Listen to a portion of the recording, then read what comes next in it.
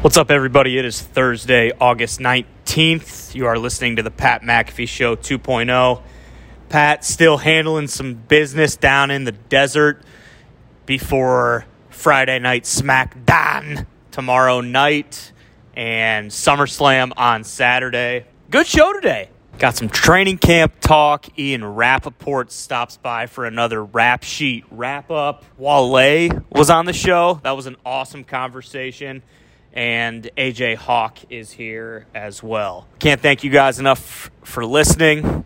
Be a friend, tell a friend. Let's get into it. I'm out here in the middle of the desert still handling some business. One night before SmackDown invades Phoenix, and then SummerSlam is on Saturday night in Las Vegas. Only available on the Peacock. Hell yeah. All the boys are back in Indianapolis. I can't wait to chat with them. I miss them. I can't believe I haven't been able to see them the last 2 days in real life. It is an honor to chat every day with you gentlemen at Boston Connor, at Ty Schmidt. How we feeling back in Indianapolis? Fantastic. The honor's all ours, Pat. And, as you can see, I don't have the cans on anymore. I got these little Bose headphones. They're not too shabby. Feel like I'm listening to nothing, though. I'm very excited for the day.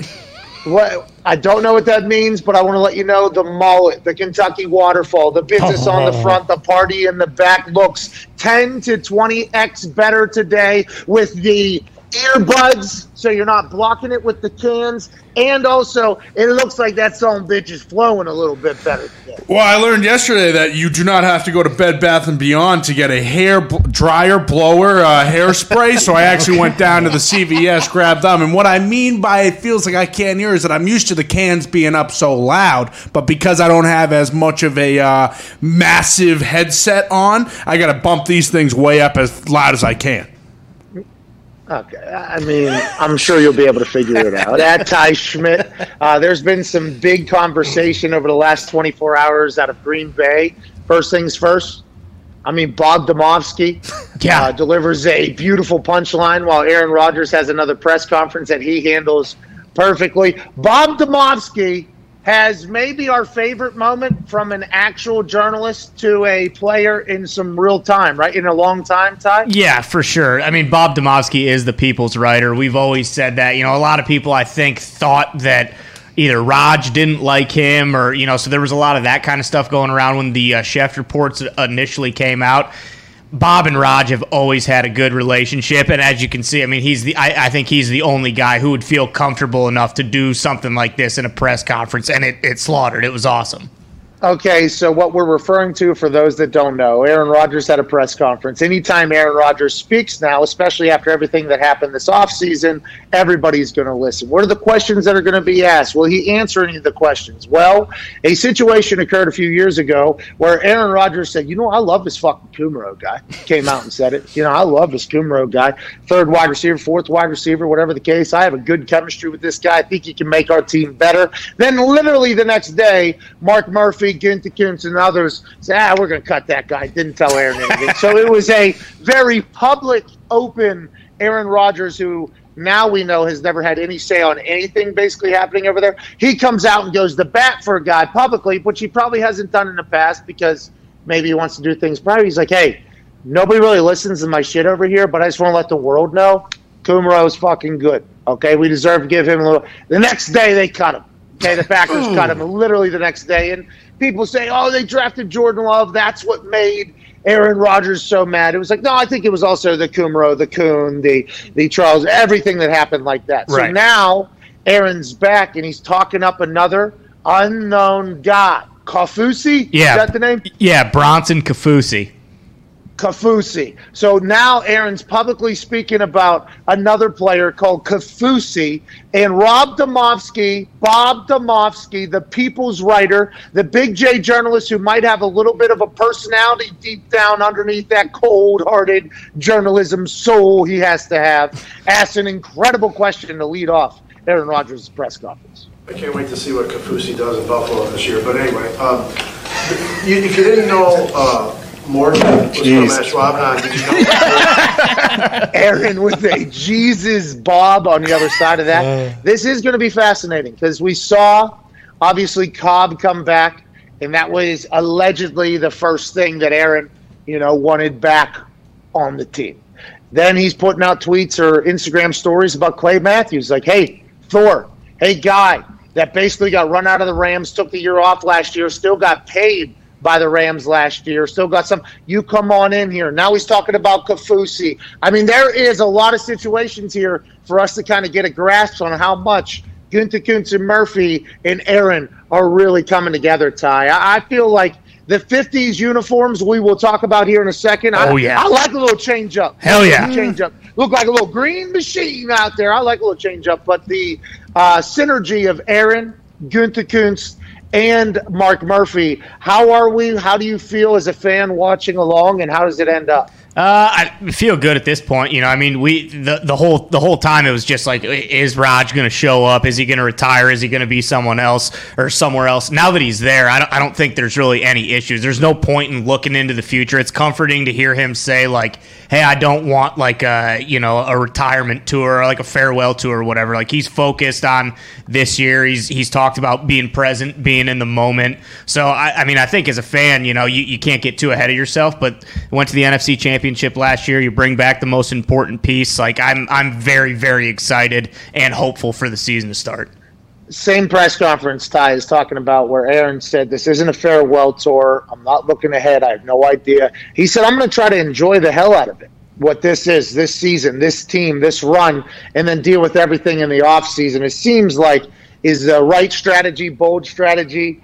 I'm pumped to see how the Gunther Kuntz, Murphy, Aaron Rodgers saga, Real Housewives type situation unfolds through the season, because there's going to be trade deadlines. Oh, yeah. There's going to be a team that maybe an injury happens. Can we get back as quick as possible? There's going to be a lot of things that potentially can unfold where Aaron, I think, I'm not 100% sure, but has the potential on Tuesdays every once in a while to maybe air some grievances or ideas. I'm real excited for the season, and hopefully Aaron will be able to say, I don't want to just wear these 50s Lambeau Green Bay Packers jerseys on week 7 one time against Washington.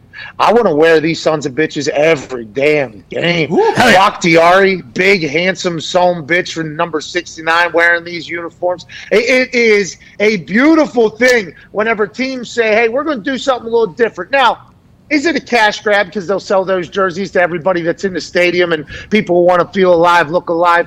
Absolutely. Is it something that maybe adds a little bit more for flair for your marketing? Absolutely. But I like the fact that the players seem to love it. Ty, I saw you as a Packers fan. A lot of people on the internet are going to flame a lot of things. Okay, immediately upon seeing this, it's green and it's green and yellow, green and yellow, green and yellow, green and yellow. They're not the easiest colors to make look sweet. Okay, everybody needs to remember that whenever these uniforms come out. A football uniform looks like a football uniform all the time. It's not the easiest, most fashionable thing to make happen. Plus the green and yellow. I don't know if that's like super swag colors out there or not, but I like it, Ty. You like this, and let's see more of this. Oh, yeah, I love it. I absolutely love it. I mean, like Diggs has talked about this a lot, and the Colts too. Like, they're so traditional when they do these new uniform things. Like, there really are no changes because it's tried and true. It's the same thing. Like, the Packers throwback, they do the Acme Packers one, but, like,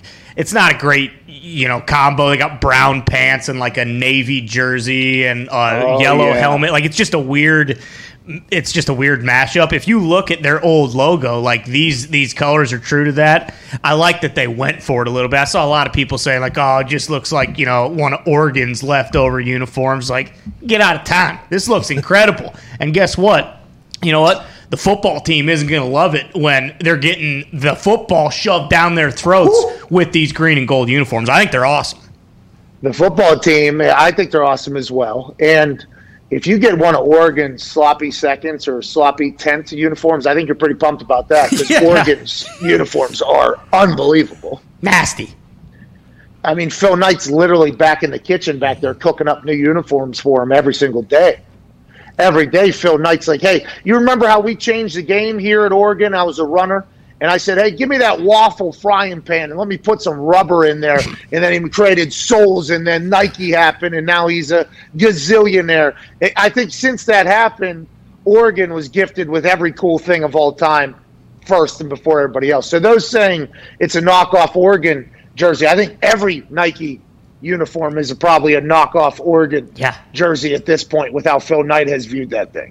When they do stuff like this, like I know how you said like you had to buy one of your captain's jerseys and like they don't just like give you that kind of stuff. Like, is this getting taken out of your check when like they have these new like throwback uniforms or whatever? Like, are they nickel and diming you guys over this kind of stuff? I don't recall because we only did one real throwback, and it was a blue helmet. We had a blue helmet on, and I think I have it still. So I don't know if I bought it or if they gave it to me. I'm not 100% sure, but it was a big day when the Colts did it because the Colts never, ever do it. And I think the jerseys being purchased by players has been something that has maybe happened forever at different spots, but then once the jersey exchange thing became the fad, all the teams, it started getting spotlighted a lot more and a lot more. So I had to buy the jerseys that I wanted to keep. They charged me for it. They just kind of take it out of your, you don't even know if you buy it. They just take it out of your check. It was money that was never there. Yeah, that's a good point. Bingo. They do it with taxes for the county, the state, but if it's not there, it's not there. So I'm not sure. I don't recall what it was with the throwback. I like the teams do it though. I think it's smart business wise. I think it keeps it fresh with the fans too. There's some. Go to the Steelers jersey that has McAfee on the back of it, right over Connor's shoulder there. That Bumblebee one from the Steelers. Whew.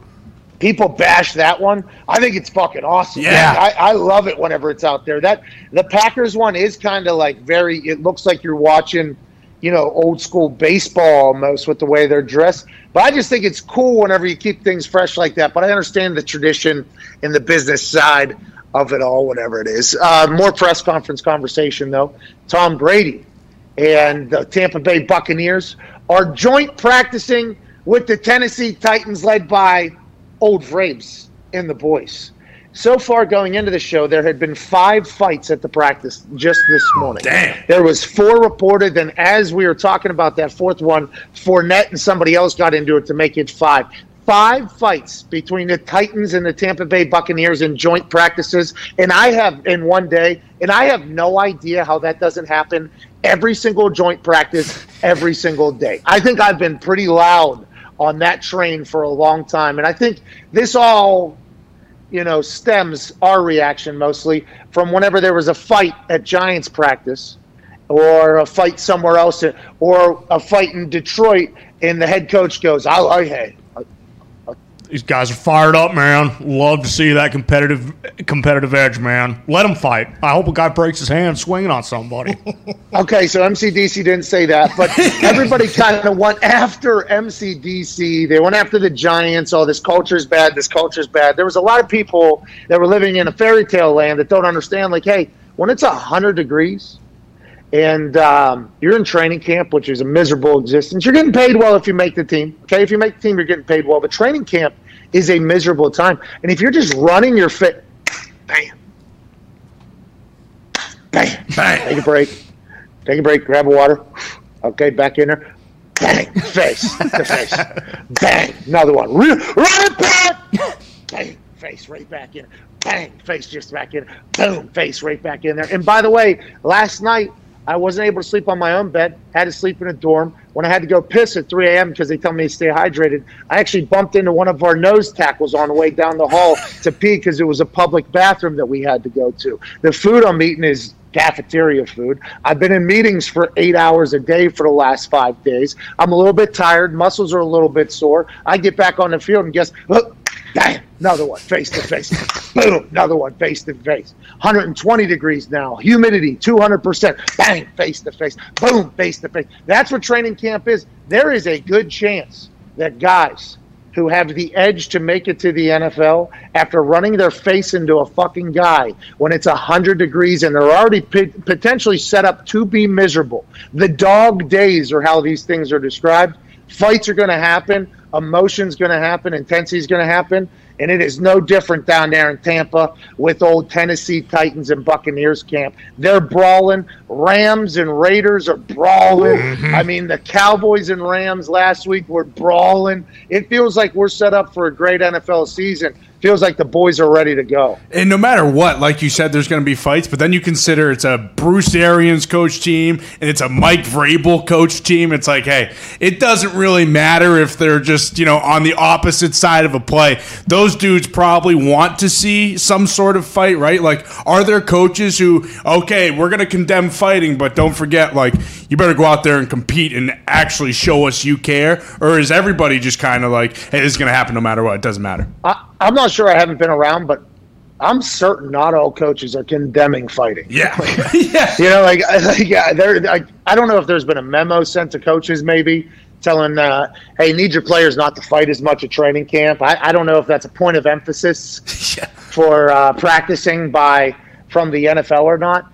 But Vrabes, I mean, from everything we know about him, and we don't know much, never met him personally, just the stories we have heard from people that do know him.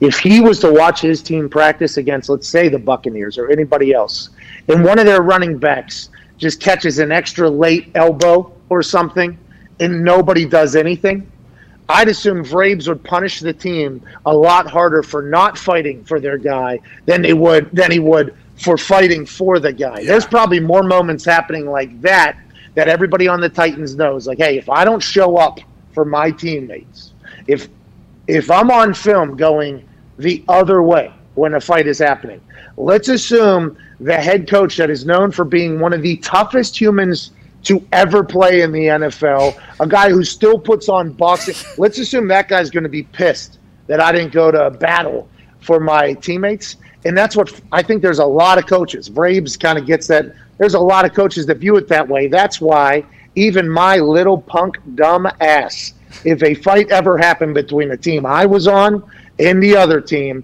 and it was near me, helmet on, sprint towards action, okay? Who knows what you're going to do in there? Probably going to eat an uppercut, maybe the jaw. You don't have the mouthpiece in, could be in trouble. My face mask was also too close to my face, so somebody could have broken my nose with a punch, but I'm getting in there because on film, you can't be the guy going the other direction. So when you're talking BA and Vrabes, I think that's a very valid point. That ain't nobody want to be on film running the other motherfucking way. And football will always be a physical, violent sport. Let's assume that fights are always going to happen, regardless. And let's remember that for next year when people are saying, oh, these archaic, barbarian assholes can't get with the times, they're still fighting out there. It's like, let's put the most, I won't put Gandhi. Okay, that's the most peaceful person. Oh, yeah. I will put Gandhi in some pads, put him in a 3 technique, and have him run his face into somebody, just for 2 hours. I assume Gandhi at some point is going to give a quote that isn't as inspiring, motivational, and peaceful. I assume at the end of that there's going to be turns out I do fucking hate people. I just think it's a recipe for that. And we're getting a chance to see it. Antonio Brown got into it with a corner. I assume that's a holding, talk shit situation. Antonio Brown, who is known to be very intense, worked very hard. He got into it, got sent in to cool off. He got brought. I think that's going to continue to happen. And it's nice to know that there's still a lot of edge out there, a little fire out there, no matter how the game is. Well, with the Raiders, too, that was a special team scrimmage, they said, where some sort of fight broke out, and Mike Mayock was ripping dudes off the pile. Like, for you, how does a special teams fight break out? Is that the same thing, a hold, some sort of bullshit penalty, or someone even tries and goes to block a punt kick, and then they get a little too close to the punter? Like, did you have kind of like a red jersey type of, hey, no one go near the punter or else we're kind of screwed in one phase of the game? So we only did one joint practice, and it was with the Bears. And I think Fox was the coach. I think Fox was the coach. Robbie Gould was still the kicker. Pat O'Donnell was the punter. Kyle Long was on the team. They came to Indianapolis. It was the first time I'd ever experienced anything like that in the football world. I'd never experienced it. And we're separated for most of it, and then some of the drills you came together. There was like a special teams period where everybody came together, and it was ones-on-ones, punt, block, right? They're going to run some twists in action. We're going to try to hold them up, and then we're going to punt. Returner's going to try to catch. Gunners, I think, halfway downfield maybe with the people blocking them, and they're going to try to, like, as simulated as much as possible so the special teams coaches and everybody could get good looks at, hey, who can potentially get off the ball, who can block, who can't, because you're trying to, that's where a lot of guys are trying to make a team, make a club in those special teams meetings. But now both Chicago and Indy won. Like, I think the special teams coaches loved it because you're getting a chance to see all the guys that you're trying to read the waiver wire for anyways. And I thought, because I had watched a lot of practices, stay away from the fucking quarterback is something that is yelled a lot. Yeah. So when I was jogging out for this punt period, I was like, is anybody going to say, like, hey, stay away from fucking Pat? Like, is anybody going to say it? Nobody said it. Nobody at all said it. But my PP at the time, he turned around right before then, and it was like a game rep. Like my PP, I think it was Clayton Geathers. He had been my PP for a long time. I think it was him. He turned around and said, ain't none of these motherfuckers getting close or whatever. And I was like, okay. And there was a couple where he, it was a real thing. But I thought there was going to be a fight like every rep because in special teams, that is literally a roster spot for roster spot right there. That is how you're going to get paid either for the Raiders or for the Rams, for us, the Bears or the Colts. A lot of those guys are probably going to get cut and move to different teams. So those special teams periods get very, very intense. It was very professional, the one that I went to. But, yeah, you could see how, somebody who potentially has nothing to lose could get pissed off when somebody else who has potentially nothing to lose does something disrespectful and then the whole brawl starts. I like that Mayock, though, is going in there and diving and grabbing guys. Oh, yeah. All you need is just, one quick pull with a helmet, and Mayock's dead. Yeah. Blown out knee. Unless Mayock has a helmet to get in there. Well. I was curious, do you think because the Bucks won the Super Bowl last year, like, are they, and you said there were 5-6 fights today, like, are they more susceptible to this, like, because teams are like, hey, let's go compete against these guys, really, or do you think it's just like that's just the way it is? There are always going to be fights, like, it's not necessarily heightened because the Bucks are coming to town. Yeah, I think there's just always going to be fights. I know some people are going to hate to hear that. I honestly believe that what we described here for the last 15 minutes is going to lead to a potential altercation between some people who are violent for a living. Yeah. It's like we talk about, and we have before, where the cage fighters will maybe make bad decisions outside of the cage, Mm-hmm. like well, no shit. There's a chance that's going to happen with the same brain. And I'm not saying every cage fighter is this way. I'm just saying let's assume that there are some brains that don't make great decisions that end up fighting in a cage for a living. Let's assume that happens. Like people that play football, let's assume some of them are actually like violent people. Like football is how they get a lot of their aggression out and anger out. Whenever you have somebody that's not on your team and you get a chance to prove how loyal you are to your team at the same exact time for a potential job, it's ripe for a brawl. Like, that is just what it is. That's why, once again, I have no idea how these joint practices don't end up as a fucking SummerSlam-like card from beginning to end in team period, special teams, 2-minute. I don't know how they're not brawling all the damn time. Let's move around the NFL just a little bit more. Jason Wright, the president of the Washington football team, the team, because I'm out here in the desert with the team and the name. It felt good to get out of the rain. By the way, just yesterday, Yeah. I saw a monsoon in the desert. Oh, what? Excuse me? I was here. First monsoon since 2014 out here in the desert. I'm here. I seen it rain in the desert yesterday. There is an inspirational quote in there somewhere, Ty Schmidt. There ain't never supposed to be a flood or a monsoon in the middle of the goddamn desert. That's why it's titled The Desert, because it is deserted of water. There is brown everywhere. There's cactuses and cacti that are supposed to store the only water inside of them. Yesterday, I seen Mother Nature take an entirely massive piss all over this desert. And if you can't find motivation, that sometimes what's not supposed to happen can happen in a big-time moment, I don't know what you're going to find motivation out of, Ty. Hey, be careful. I know you told us off air yesterday you were thinking about going and scaling that mountain behind you, like Alex Honnold. You're going to free solo it with the rain and everything. I mean, we're looking at mudslides and said, be safe out there, please. Well, I appreciate that, and thank you for looking out for me. But I have seen Alex Honnold climb the Dawn Wall. Right. True. Okay. So I've seen the film. I've watched the film. If I'm going to attack Camelback back here in Gorilla Rock, there's a Gorilla Rock over here. Yeah, it's like a rock. By the way, I don't know if that's its actual name. Me and Sam named it. Nice. Okay, because it's a rock that sticks up from Camelback, and it looks like a gorilla looking off in the distance or whatever. So I was thinking about climbing Gorilla Rock when we first got here. Sure. After the monsoons, it's way too shiny. Can't do it. Because I'm going to need all that chalk. Mm-hmm. Yeah. You know what I mean? Yep. And normally out here in the desert, it's just chalk. Normally, without dried, it's normally just chalk.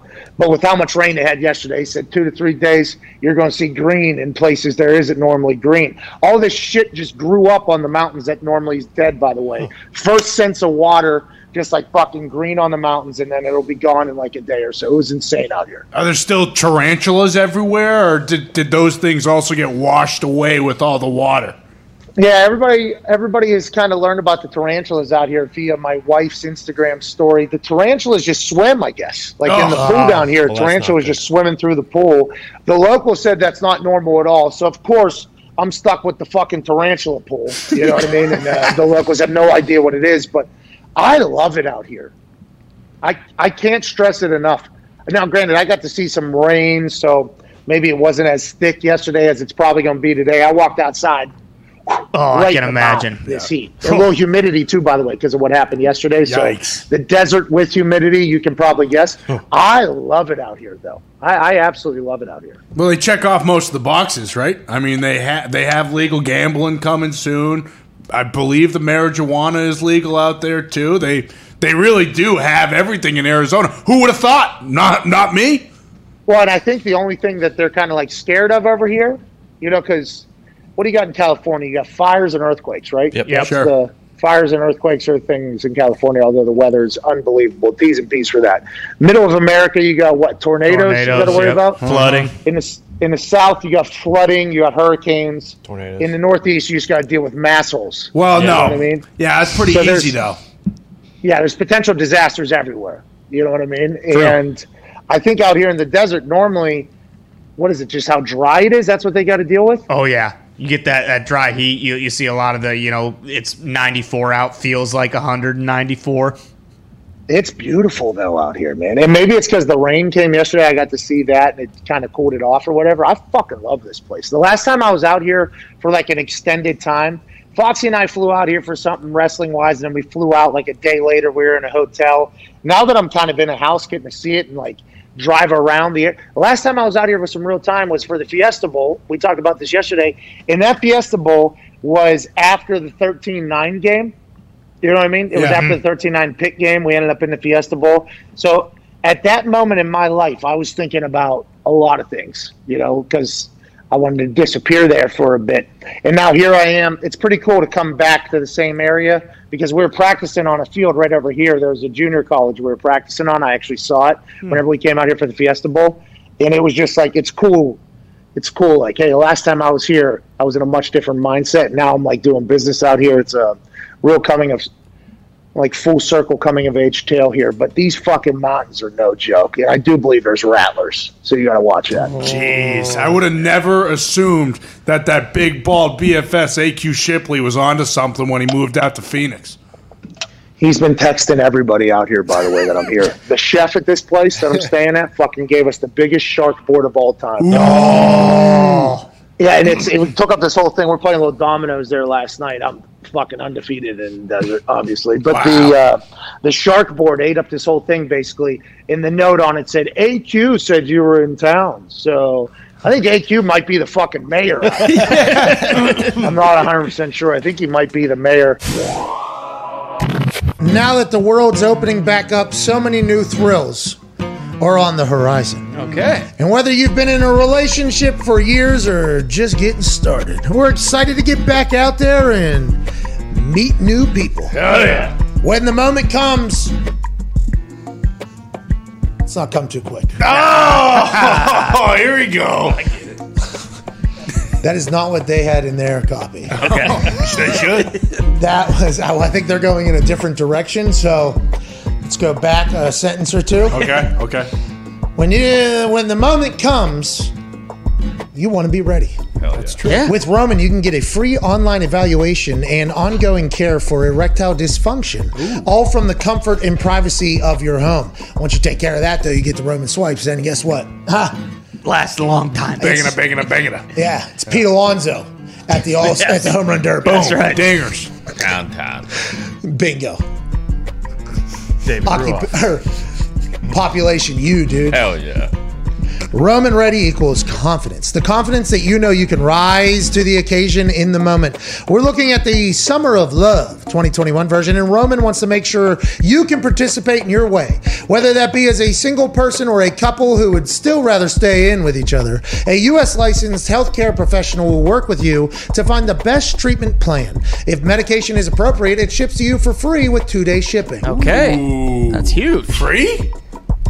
The shipping's free. Wow. I believe, not the medication. Free No. 2-day shipping. Yeah. Go to GetRoman.com/McAfee today, and if you're prescribed, you can get 50% off your first month of ED treatment. Okay. That's GetRoman.com/MCAFEE. And if you're prescribed, you can get 50% off your first month of erectile dysfunction treatment. Make sure you're ready to have confidence and control this summer. Roman ready. Joining us now is a man who represents Centerville, Ohio, better than any human in the history. He's a college football national champion. He's a Super Bowl champion. He has a chin reminiscent of the Crimson Chin. Ladies and gentlemen, a guy who raises hundreds and hundreds of thousands of dollars for good causes every other week of his life. Ladies and gentlemen, AJ Hawk.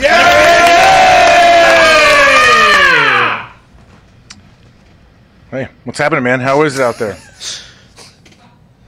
Cat got your tongue there early, dude. You everything all right? Yeah, can you hear me? Yeah, you sound good. Can you hear me? Yeah, I was waiting on you. You want to go around the room and see how everybody's doing again? No, I don't want to do that. We'll let the callers handle that. But I woke up this morning ready to debate you. I will let you know that. yeah. I was excited. I'm like, you know what? Can't Today, wait. big debate day with AJ Hawk. Hell yeah. Thursday, that's what they say. Thursday is debate day here at PMS.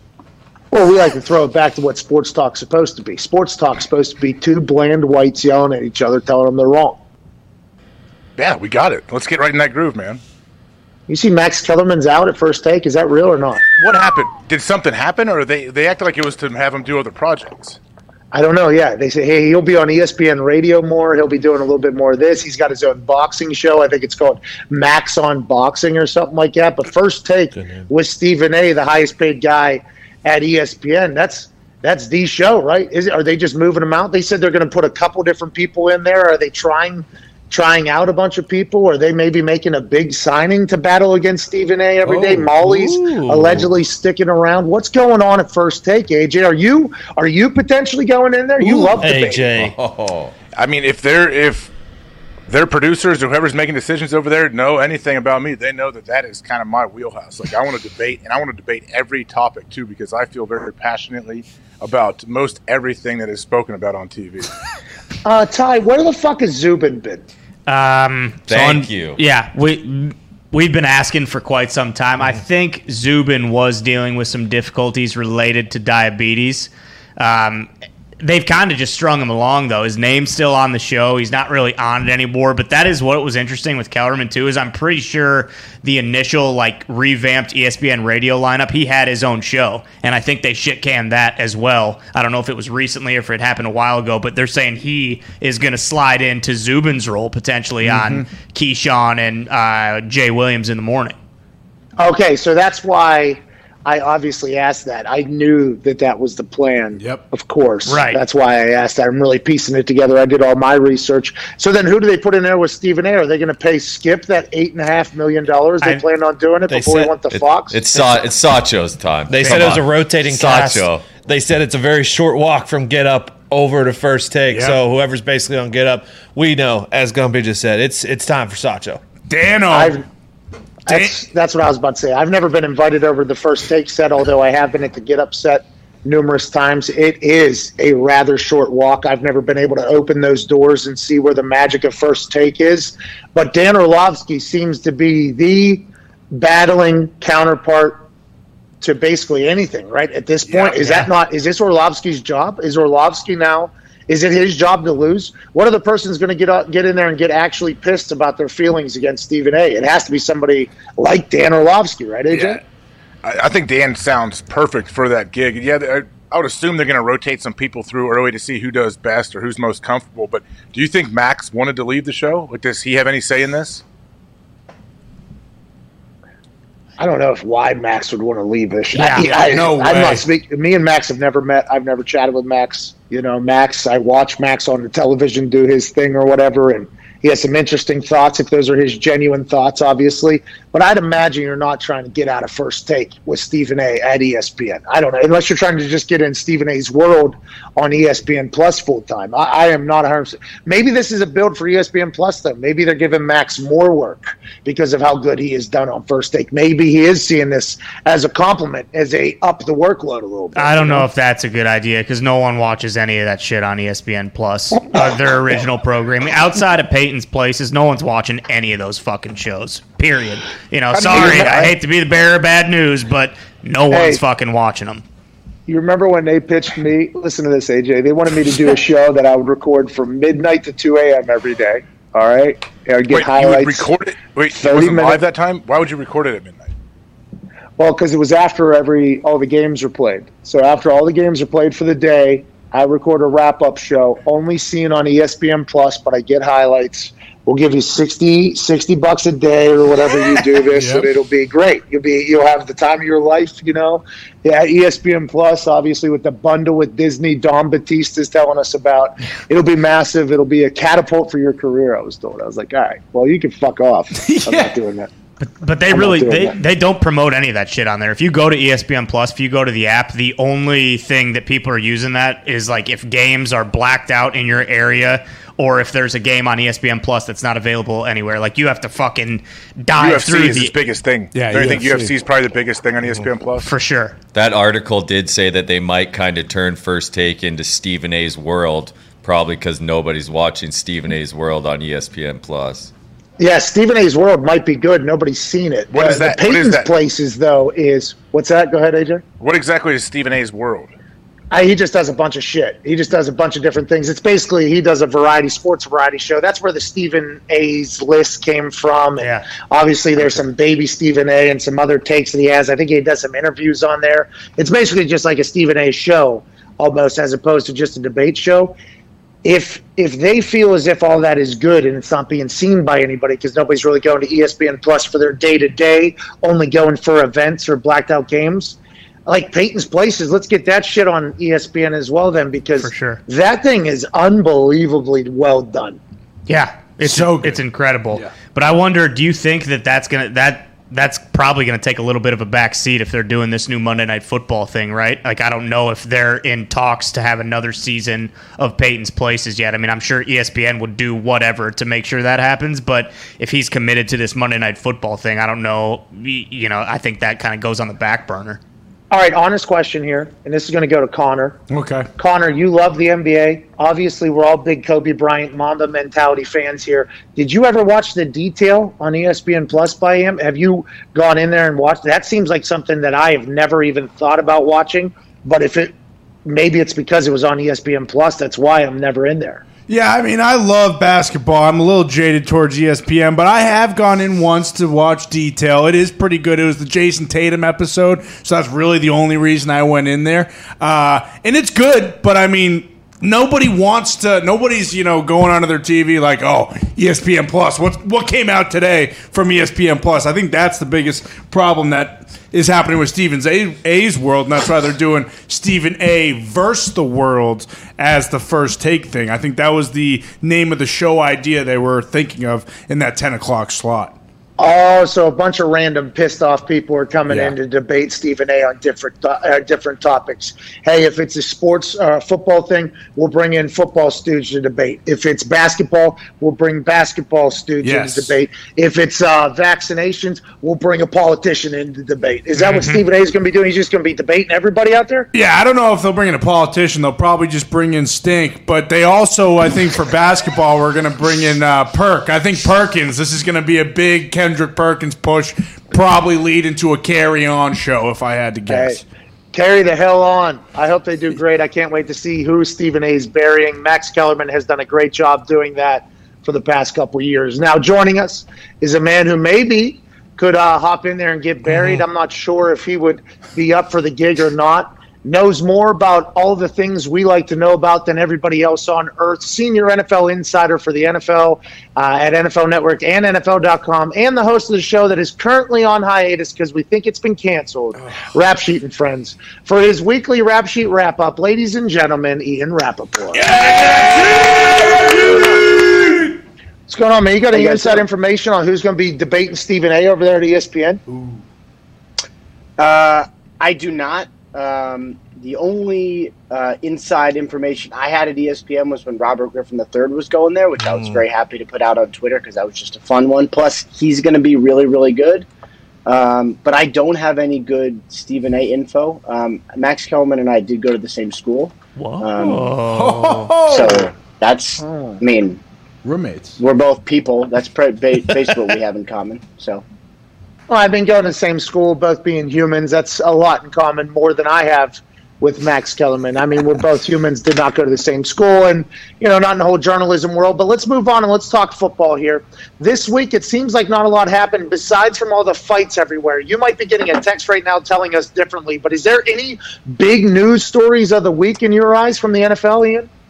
I would say, well, there was one, which was the Jamal Adams contract extension, big deal, kind of ending that saga. Actually pulled me off the golf course earlier this week to make sure my phone didn't die so I could put that out. It was tough, but honestly, I ended up persevering and getting it. So that was a very nice moment, and nice for him too. He got $70 million. Just now, a couple minutes ago, Carl Lawson, the big money pass rusher for the Jets, was just carted off at practice. Seems like a lower leg injury. I don't know the severity, but being carted off from practice in a lot of pain with your teammates kneeling around you is never good news. And obviously for the Jets, this was one of their big money, big time guys who has been awesome, one of their best players in practice. So that's something we will keep an eye on, and potentially may have some news depending on how long we'll be on this show right here. Hey, what are you hearing about not only Saquon Barkley but Joe Burrow, two guys coming back from knee injuries? We've heard Burrow talk about his little struggles early in camp. Maybe have you heard that these guys are progressing, going to be fine? We'll start with Burrow because I remember when I kind of first came into this, I was covering Tom Brady with the Patriots, and he was coming off an ACL, similarly serious contact type injury. And I remember my first month on the beat, Brady did not look like himself. And I was like, what are all these people talking? And I'd covered colleges, I'd covered Alabama, and I didn't know enough, honestly, to be covering the Patriots. So I remember looking at Brady and I'm like, this is Tom Brady? Because he didn't look like himself. And it probably took, I'd say, 4 or 5 weeks for him to get back in the groove and look like Tom Brady again. And so if you told me that Joe Burrow, coming off a serious injury. Here we go. Can I call you guys back? No! I'll call you right back. Wow. Now Did he answer when I said, is it something big? I couldn't hear anything. Did he say yeah? It seemed big because he said, I'll call you right back. Yeah, he said, I'll call you right back. Yeah. Okay, because his eyes, they went to a screen and then back down very quickly, and then mid-sentence, I'm out of here. What happened? Somebody get fined? Another fight happen? Did somebody get hurt? Is it Carl Lawson? It's not a fine. There's no way it's a fine.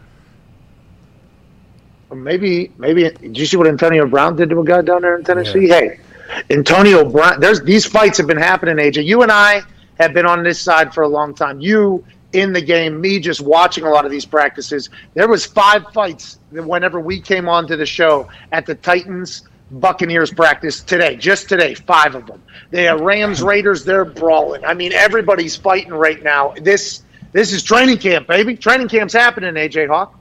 Yeah, they're in the thick of it and they're practicing together. So wait, did the Bucks Titans have 5 themselves? Mm-hmm. Yeah. And they didn't cancel practice or anything? Usually you'll at least, all right, we're splitting up for the rest of the day. No, Vrabes had a big old dip and he said, let these boys keep fighting. And then B.A. said, fuck, I don't care. Yeah, fucking let them. He drove his golf cart off. Vrabel went running down the road and said, yeah, fuck, they'll fight all night. Probably had 10 cigarettes, couple beers in there entire time. Goes into the team meeting. Afterwards, he goes, you guys fucking happy? Huh? 6 fights? That make you feel good? Make you feel tough? Not a one of you back down, though, which is what I like. That's why I want you on my team. That's probably what Vrabel said. Antonio Brown got into it with a corner. He got sent off the field, and then he came back out. That was like the 4th fight, I think, of the day. And there is some pictures coming out now. Antonio Brown, Myles Garrett, old buddy, took his helmet off of him, okay? And then he landed a left jab right to the jaw. And if you do recall when Antonio Brown was going through his life saga shit, and he was going to box somebody, and Antonio Brown's going to get his ass beaten, I remember saying, like, hey, Antonio Brown's one of the most explosive athletes on earth. Let's assume, go back to that other one. Ooh. Hey, let's assume that if Antonio Brown wants to learn how to box and fight, he's going to be able to figure it out. He's quicker than you. He works his ass off, and he's an explosive athlete. I think he did have a good left hand there. I don't know if he knocked old buddy out, but what a fucking punch there. Anytime you have your helmet off at training camp and the scrum's happening, big-time nightmare situation, and AB landed one. It seems right on the button, if I had to guess. It's super rare. What's that? Sorry, but think how rare it is to land that clean in a fight in a training camp. Usually it's tough to get a good shot with anybody, let alone they his helmet off, and you land completely solid. And AB's a lefty, too, so that's his power shot. So just like Jake Paul told us that Floyd hit him with an uppercut clean on his eye after that got your hat situation, and he didn't get knocked out, he went and told his brother, he said, hey, he hit me clean. I didn't even feel it except for this black guy. I'll be excited to hear what the other guy said with Antonio Brown, who seems to have connected rather clean with the jaw there in a football fight. Normally, uppercuts are trying to happen because that's where potentially open. People are trying to get them in the Adam's apple, but whenever you're doing that, you got shoulder pads involved. The helmet is obviously not fun. That's why those scrums normally become just a big old situation. Yeah. I mean, are they still in the field, do we know, right now? There's no way. I mean, they had like an hour and a half on the field 2 hours ago. Oh, okay. No, so they're done. Well, are they scheduled to practice together tomorrow? Probably all the way up until their game, which is... So Friday or Saturday? Yeah, one of the two. So maybe one more day of practices, unless they're done. This is the last day. Tom Brady's talking about who he was potentially referring to in that motherfucker because he was asked. I didn't even think that it could potentially be Ryan Tannehill and the Tennessee Titans. Oh, yeah. But Boston Connor and the internet are sold after what happened yesterday in the press conference that Tom Brady was referring to Ryan Tannehill when he said that motherfucker. Listen to this exchange, AJ, and we'll talk on the other side of this. No, Connor has some very strong feelings about it. I like Ryan a lot. He's a great player. So he's obviously a great year for that team and done a great job. Last year was phenomenal. The year before that he was great. So I really like Ryan. Competed against him a lot. He's beaten me quite a few times. So I think he's a great player. But he wasn't that MF'er in the shop. Did you say MF'er earlier? Yeah, he wasn't that MF'er. Oh, was Ryan? Yeah. No, Ryan wasn't. Ryan's a great guy. No, I like Ryan. I was just talking. Tom, how'd this I personally don't even think that he even thought of Ryan Tannehill potentially being that motherfucker. Personally, that's why I think whenever he heard the question, his reaction was like, "Oh, Ryan, no." But Connor, who has watched Thomas Edward, Patrick Brady, the seconds every single move his entire life, sold that it's Tannehill. Is that right, Connor? 1,000%. He's him saying, "Oh, Ryan," like they hadn't been talking about Tannehill the entire time. He had to play that off. He had a little gesture movement, a little uncomfortable, it seems. And by the way, you think it's a coincidence that they're asking about Tannehill being that motherfucker, and Brady probably telling the team, "Hey, this is the team that said no to me, and that's why I'm here. So let's go out there and beat their fucking ass. And if they want to fight, we'll fight and we'll give it right back to them." I am 1,000% convinced, especially because the Titans beat Brady the last time he played for New England. So he probably thought to himself on that sideline, "Man, they got Derrick Henry. They got a great O-line. Mike Vrabel's like my best friend. I love that guy to death. He's my son's favorite player. I want to go play for the Titans next year. They'll let me go over there. Tannehill beat me 4 times with the Dolphins, but the Dolphins get us damn near every year. So they'll definitely let me over there." And then all of a sudden, Vrabel gives him a massive contract. Brady's sitting there with his dick in his hand, and he's basically just like, "You know what? Screw the Titans. I'll go to the NFC, and I'll go to the Super Bowl." And we act like, "Oh, well, Tannehill's good." Every quarterback in the NFL is below Brady when you think about who he is. So everybody could be that motherfucker, but especially a guy like Ryan Tannehill, who's the quarterback for his best friend's team. So, AJ, that's what I'm saying, that I didn't think it was Tannehill at all, and then Connor's first reaction was that to me this morning, that it was definitely him. He lays out a compelling case, AJ, a compelling argument, though. He does, and his argument does make some sense. I don't know everything he was saying, but just watching the video of Tom made me suspect. Am I cutting out again? No. Why? Though? You're just saying how uncomfortable he got when the question Ryan was asked?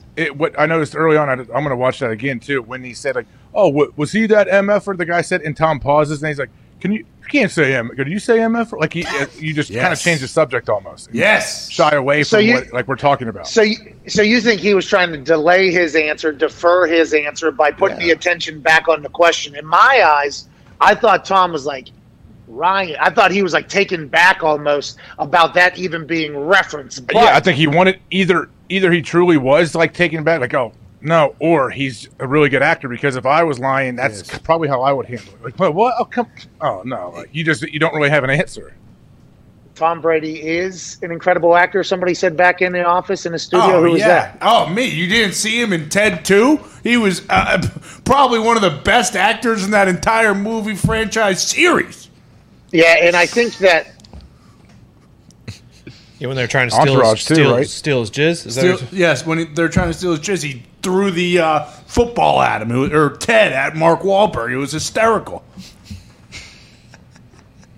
What? You don't remember that, AJ? What the fuck just happened? I don't know what's happening right now. I got a couple text messages here. I think so. I got this new laptop because my phone is what I'm FaceTiming on. So I got this new laptop that has the capability. It's obviously one that Steve Jobs thought of or whatever, you know. So my phone's connected. I get text messages on here, but it's just phone numbers. I don't have all the names for some reason, whatever it is. So I think Ian just said, "We'll come back as soon as I can. Apologies." Ooh, big news. Good guy. Has he posted anything yet? No, then also here, so what's happening? Wale's people just called. Huh. Wale's on the show? Is that? Supposedly at 1:35, I guess. I don't know. I just got a call from like his manager. So that was you sending that text? Yeah. The dirty 630. 630 number? Yeah, dirty 630. What's he promoting? Is Wale on? Do you want him on or no? Sure. I mean, Wale's.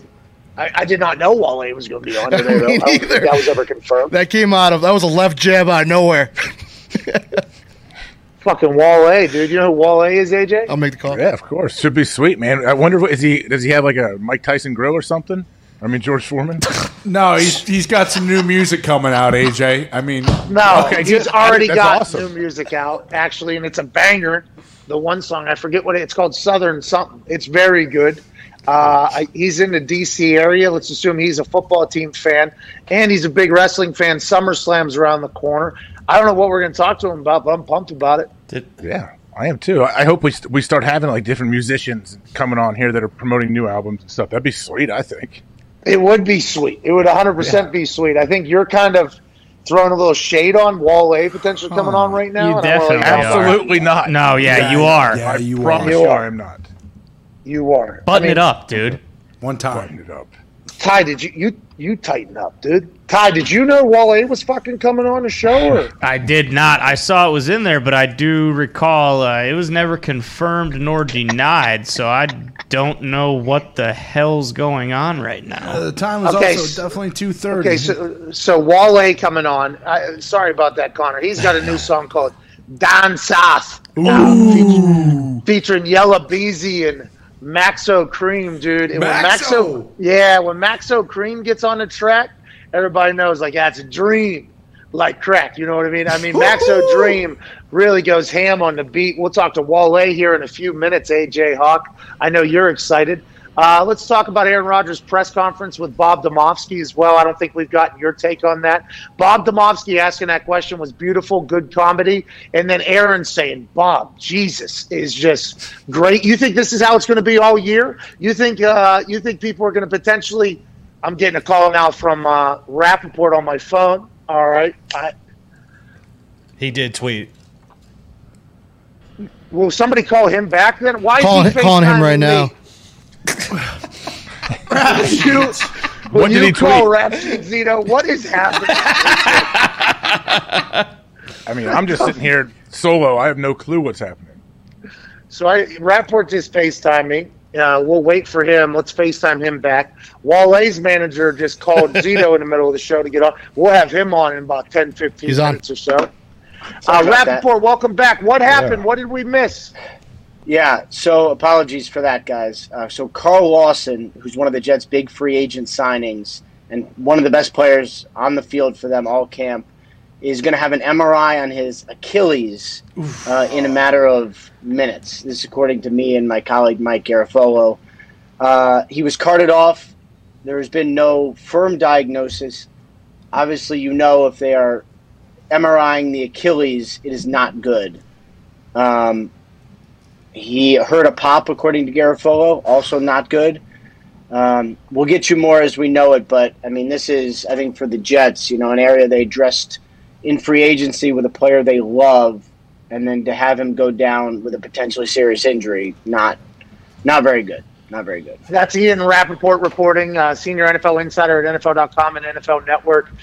Your tweet read as such: Jets pass rusher Carl Lawson, one of the Bay having an MRI on the Achilles per him, and if it's torn, Lawson would be out for the season. This isn't normally the Achilles isn't like, hey, we'll give an MRI so we can figure out what's potentially happened. I don't think there is a lot going on in the Achilles for you to have to go in and figure out what happened. If he heard a pop, absolutely devastating, not only for the Jets but also to Carl Lawson.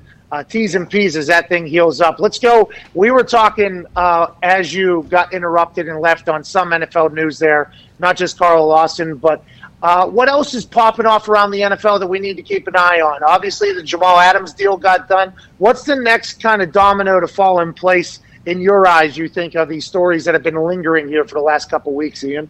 Yeah, I mean, to me, you know, Deshaun Watson is still out there, and, you know, Rusty Hardin was in the news yesterday giving a press conference explaining why people are getting calls from the FBI, how Watson is not under investigation by the FBI, but instead they're looking at apparently an extortion case involving one of his accusers. This according to the lawyer, sort of contradicting what Busby had said the other day. You know, the Deshaun Watson situation you'd think would hopefully be settled before the season in some form or fashion. I know there are teams that would still want to trade for him. It seems the Texans are at least listening. You know, if he hasn't been practicing, today he was on a separate field with a trainer doing lunges. I mean, it's all very strange, but at some point they're going to cut down to the 53-man roster. And, like, what are they going to do with their starting quarterback who's now their fourth-string quarterback? You know, so I imagine something will happen around or before cutdown day. I don't know for sure what it is, but, again, I do know teams are interested in trading for him. But what about the NFL? Aren't they going to – I assume they're investigating. Have you heard anything? Like, what kind of timeline would they have, even if he clears it up, say, the start of the season? Would Goodell come down with something before – I don't know. Like, how long does that take? Yeah, I mean, if he is suspended, you know, it's possible it would end up being the season. But like the legal stuff always takes so much longer than you think, right? Because the NFL, for instance, hasn't talked to Deshaun yet, right? Like they will, but they haven't yet. So usually he's last. So when he talks to them, that will probably be, probably be the last domino there. There's a legal situation, there's a civil situation, then there's a league situation. Not everyone is talking to everyone, but these things take time. So, like, there is actually a possibility this will be unsettled this entire season. I would also say that, the fact that the NFL has not put him on the commissioner's exempt list makes me think that they are not going to. So whatever is going to happen to Deshaun Watson is probably going to be on the football field before we get to all the other stuff. Yeah, I don't know how that gets settled before anything could happen in the next 21 days before the season starts. I mean, that is... Agreed. There's a lot. We've been saying that since the beginning, but the fact that people are still interested is absolutely insane to me. Let's go up to Buffalo, the home of Buffalo wings. Oh, they're delicious. The Anchor Bar, Bills Mafia. Oh, my God. One of the most passionate fan bases in any sport, let alone just the NFL. They will brave winter and do insane things to support their team. They'll throw... dildos on the field to let everybody know that they're potentially getting fornicated over by the refs. I mean, they are a city and a team that seem to be on the same page more than anywhere else. Josh Allen. I'm sorry. Was that why they threw the adult play toy or whatever? Yeah, it was an armadillo, okay, 3-footer, double-sided. The reason why it was thrown, I think, because they were getting screwed on both ends. I'm not 100% sure. The drunk that threw it from Bills Mafia probably has a much better reason. That's what I thought it was. But nonetheless, that makes sense. The Bills Mafia and the Bills seem to be on the same page, more so than everywhere else. Josh Allen is the perfect representation of Buffalo, it feels like. Hardworking guy from a small town.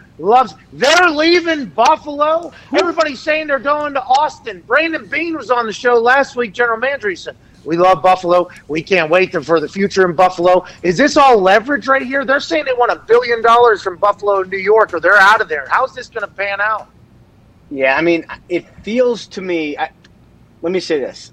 If it is leverage, it would be like most of these stadium situations. Like in very few instances does, hey, let's maybe move to Austin, get floated, and then it actually happens. Now, we did have a couple teams move to LA. I would say that would be, a little bit different.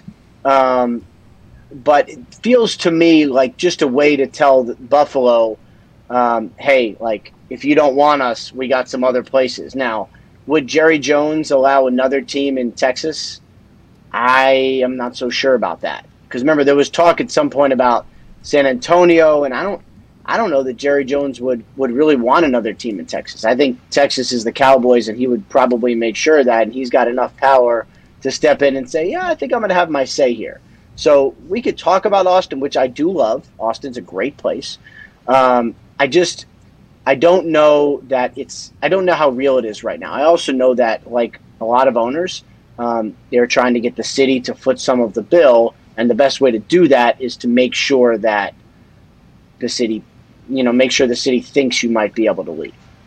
Yeah, you got to hold them hostage. Hold their happiness hostage. That's what you got to do. It was alleged that Irsay would get a helicopter and fly over L.A. whenever he was trying to get a new stadium in Indianapolis, and then all of a sudden, boom, Lucas Oil Stadium got put up like the next week, and I think there's only like a year-to-year rental fee that Jim has to pay. The team brings so much to the city. The teams know that, I don't know how I feel whenever you ask for public money and it's a private business and there's billions. That thing can get ugly. I hope Buffalo remains the home of the Bills because it's a beautiful thing. Last question before we let you go, break some more news.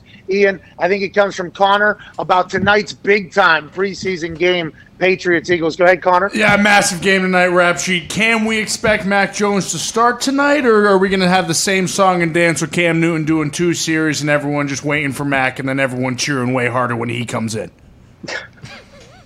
I liked all the reports this week. I think it was my friend Tom Curran who said it's not actually Mac versus Cam, it's Mac versus Mac. So he's competing against himself for the starting quarterback job. I think it's probably going to be Cam. No, it's the Patriots, so who knows? But I think it's probably going to be Cam starts, plays a little bit, and then Mac Jones. I will say this. As good as he looked last week, I know it's the preseason. I know. Every time I talk about the preseason, I have to say it's the preseason. But he looked together. the Patriots look like they got someone who's pretty. Now, I've been fooled before. Garofalo and Pelissero last week when it was when Trey Lance was throwing bombs in the preseason, were just sending me all my old tweets about great preseason performances. There's a couple great Ryan Mallett tweets in there. There's a couple of Gabbert tweets, I believe, as well. So I'm always a little Super Bowl cautious. champion. Yeah, that's right. Super Bowl champion, Blaine Gabbert. You were right with what you said. If you said he was great, that guy's an absolute killer on the field. Some teams, sure. But anyway, Jacksonville sucked the life out of the guy. What the fuck was he supposed to do for the Jaguars? He went to the title game with Jacksonville. I was a fan. Then they gave him that little extension. I thought that was a nice deal. Anyway. Yeah, but I mean, Blaine Gabbert, I got a chance to meet him. He's a guy, by the way, you would want to hang out with. I've seen him, at his best and at his most loose, which I think the whole world has. I love Blaine Gabbert. I think different situation, a lot better. He's a Super Bowl champion. I didn't know it was your Ryan Mallett tweets that had the internet attack me when I said Mac Jones doesn't appear that he's going to stink. They're like, it's the same thing we said about Ryan Mallett, blah, blah, blah. It's Patriots hate syndrome. They got to do what they got to do. Can't wait to watch that. Now, thank you so much. It's tough to hate Mac Jones. I will say that. He is a good dude, and you would like to have a beer or two with that guy. Hell yeah. Hey, I've seen him after a couple beers. His photos aren't great, but I do know, mine neither. You know what I mean? Mine neither. Ladies and gentlemen. Mine neither. Yeah, insider for the NFL, Ian Rapoport. Thank you.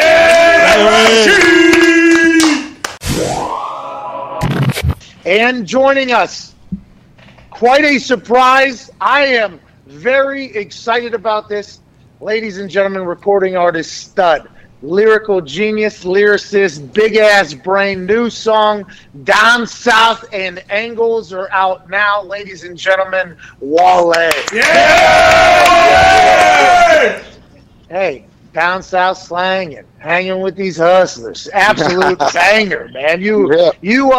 I love whenever you go and put in work and release new music. I hope you continue to do this forever.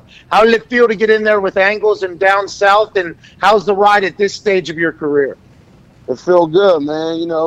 It feels good to be outside, literally. You know what I'm saying? And, I'm just getting back in the mix. This weekend, obviously, SummerSlam. Had a chance to see you at Rolling Loud. You came out with the Street Profits. You actually do Big E's intro song, though, which is a banger. I think that was a miss on our part there. How did your relationship with the WWE come to be? And will you be at SummerSlam this weekend? Started off with my guy, Neil Lowry, who does the music over there. He always looks out for me. But I'm headed to Vegas today, actually.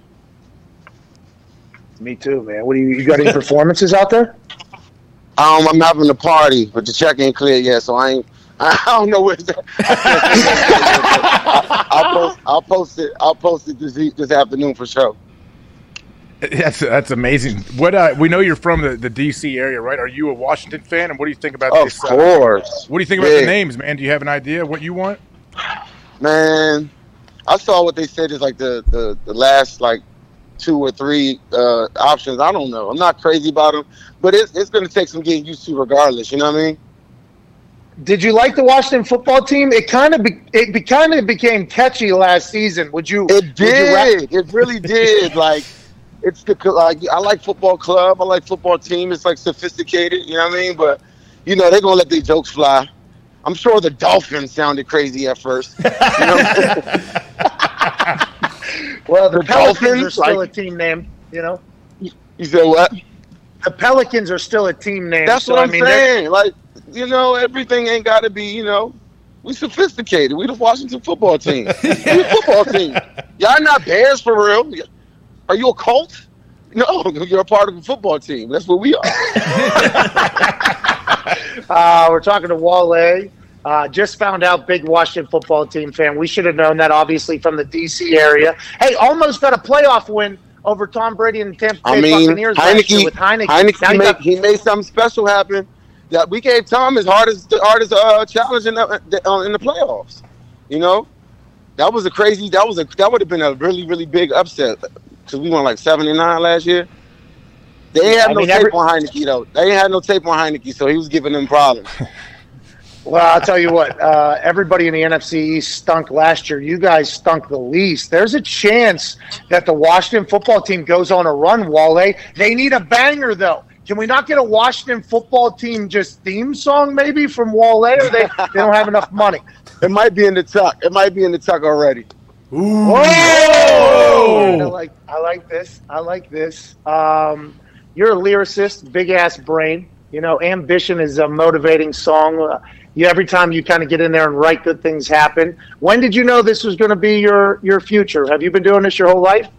Man, you know, I played football in college at Robert Morris up in Western Pennsylvania. Like, you know, and I was always, like, even in high school, I was always rapping with different bands and doing my thing. And then when I transferred to Virginia State, you know, I got into a situation with the coach, and then I just was like, you know what?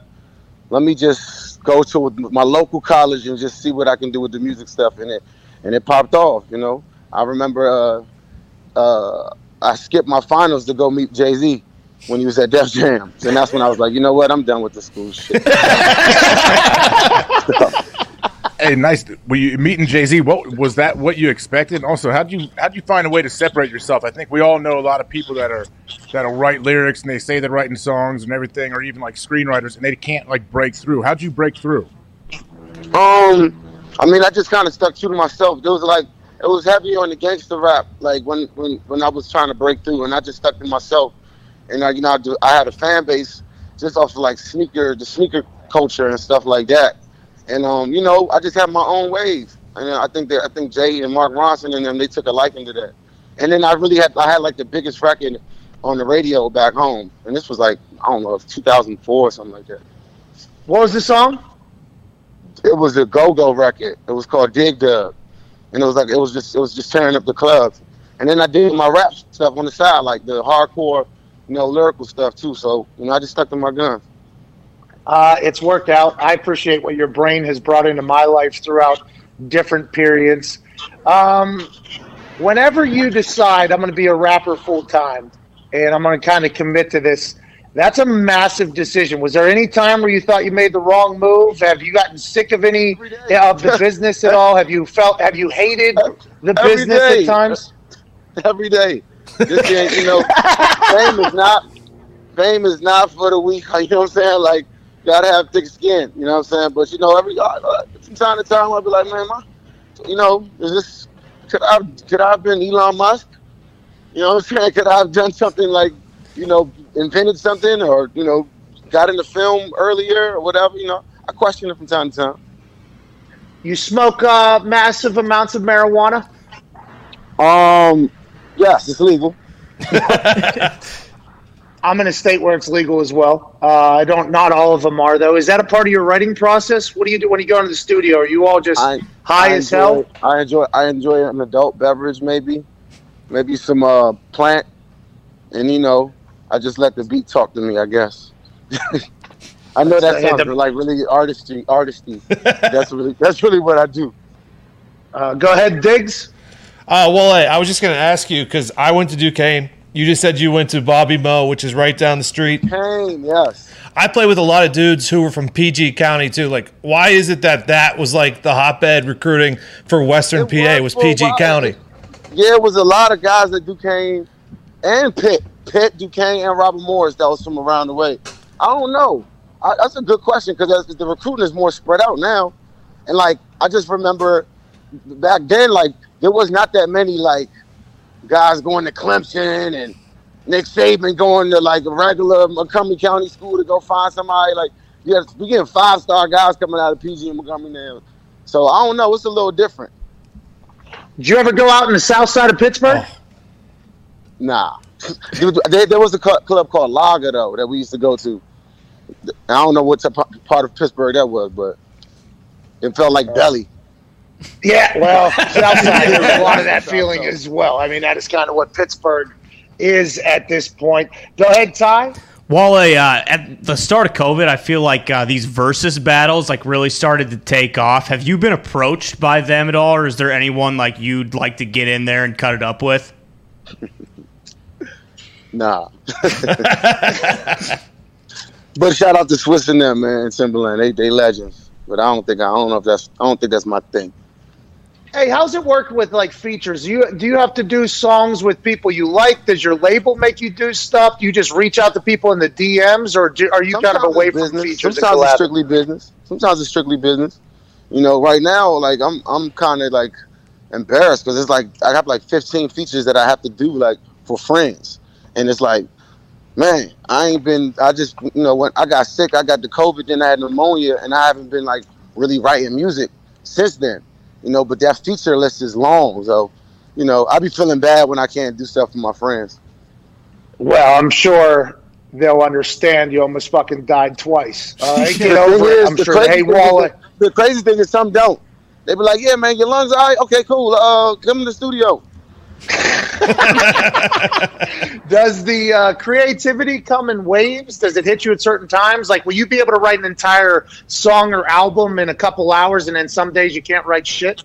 Yeah, exactly. And I just been, to be honest, it's been like a month since I wrote anything that I like was like, all right, yeah, let me use this.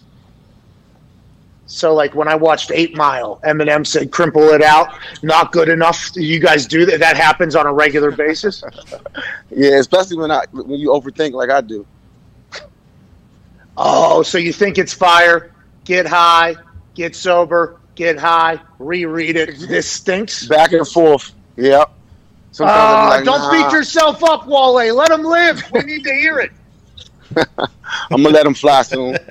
All right, that's awesome. Good luck with all of that. Congrats on surviving pneumonia, COVID, potential writer's block. It's great to have you back down south on all the platforms is unbelievable. Keep creating, and very thankful for everything you've done, Wale. When you get back in the ring.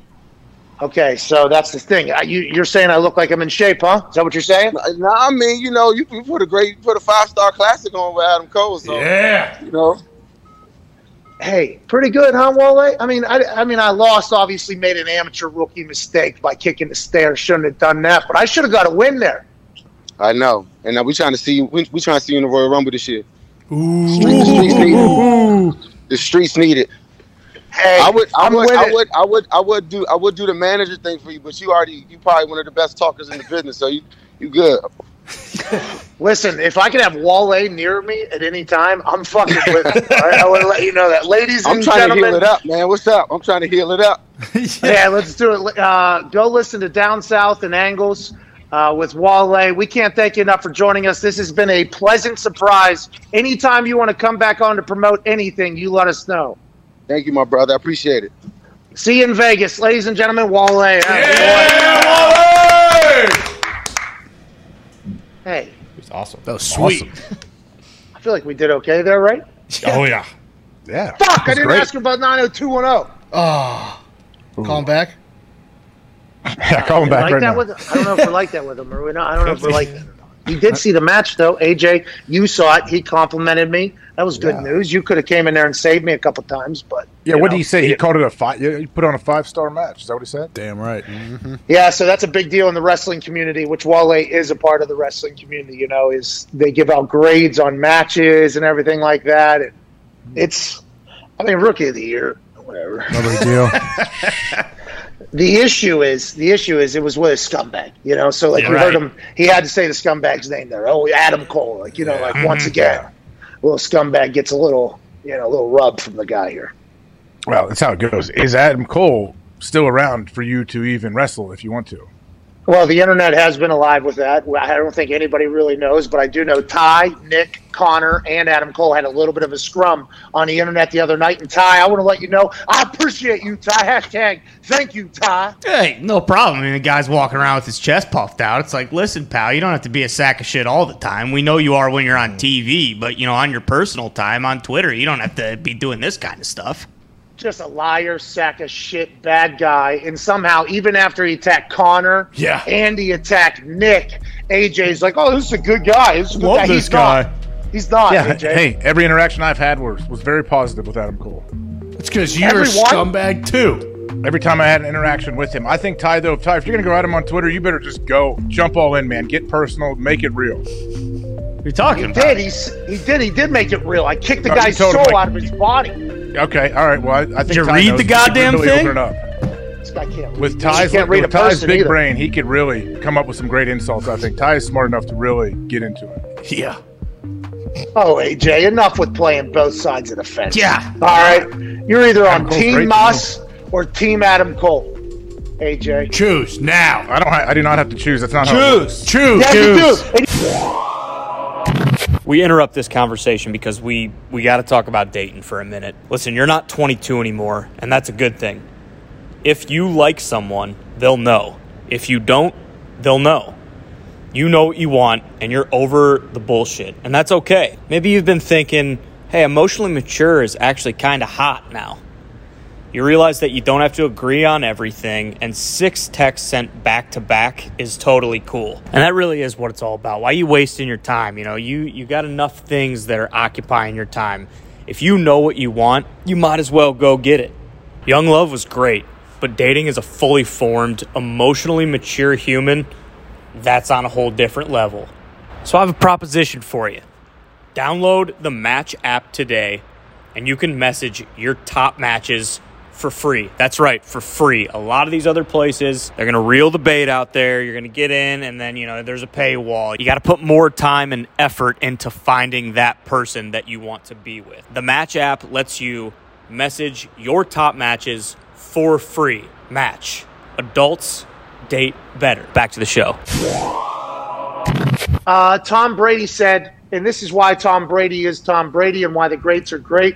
I know Adam Vinatieri had very similar mindset on things, and anybody that is successful at anything has this mindset. Hey, what I've done last year and the years past mean absolutely nothing to what's going to happen in this next season. What I did yesterday means nothing today. You have to show up every single day and earn it. And every single time we get a chance to kind of listen to Tom kind of explain why Tom Brady's Tom Brady, I think we should take it in. I like that he's here 7 Super Bowls into this thing, greatest of all time, going to be a Hall of Famer. And he's like, hey, nothing I've done matters at all tomorrow. That's a mindset you have to have because nothing's given to you, AJ.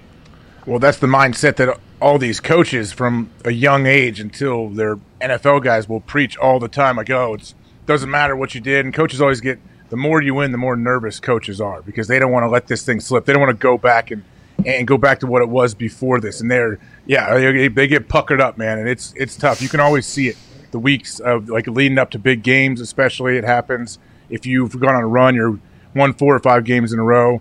They're going to sit there and hold on so tight, and it's going to be you're going to be battling in practice a little bit. But I think when you hear Tom say it, and you're like, oh, well, this guy, yeah, of course he says it, but we get to watch him live it in front of us and watch him win all these Super Bowls, and he's saying all the right things, but a lot of people say the right things, then they take breaks and don't really follow through or execute everything they say. It feels like Tom probably is doing more than he's saying, even usually. So that was like the Edgerrin James Hall of Fame speech was awesome for a lot of reasons, but the one I enjoyed was he was talking about his secret weapon is he would drink cranberry juice at the club. He'd drive everybody home, and then at 3 a.m., 4 a.m., he would legitimately go to the gym. And Jim Irsay actually said, this guy working at all hours of the night. And Jim almost said, no bullshit. This is not hey, this is what's happening. His secret weapon was he was working. And I think that fear that you're going to lose it, or, hey, nothing that I've done before matters right now, that fear can really drive you. I feel like I'm one of the most positive people of all time.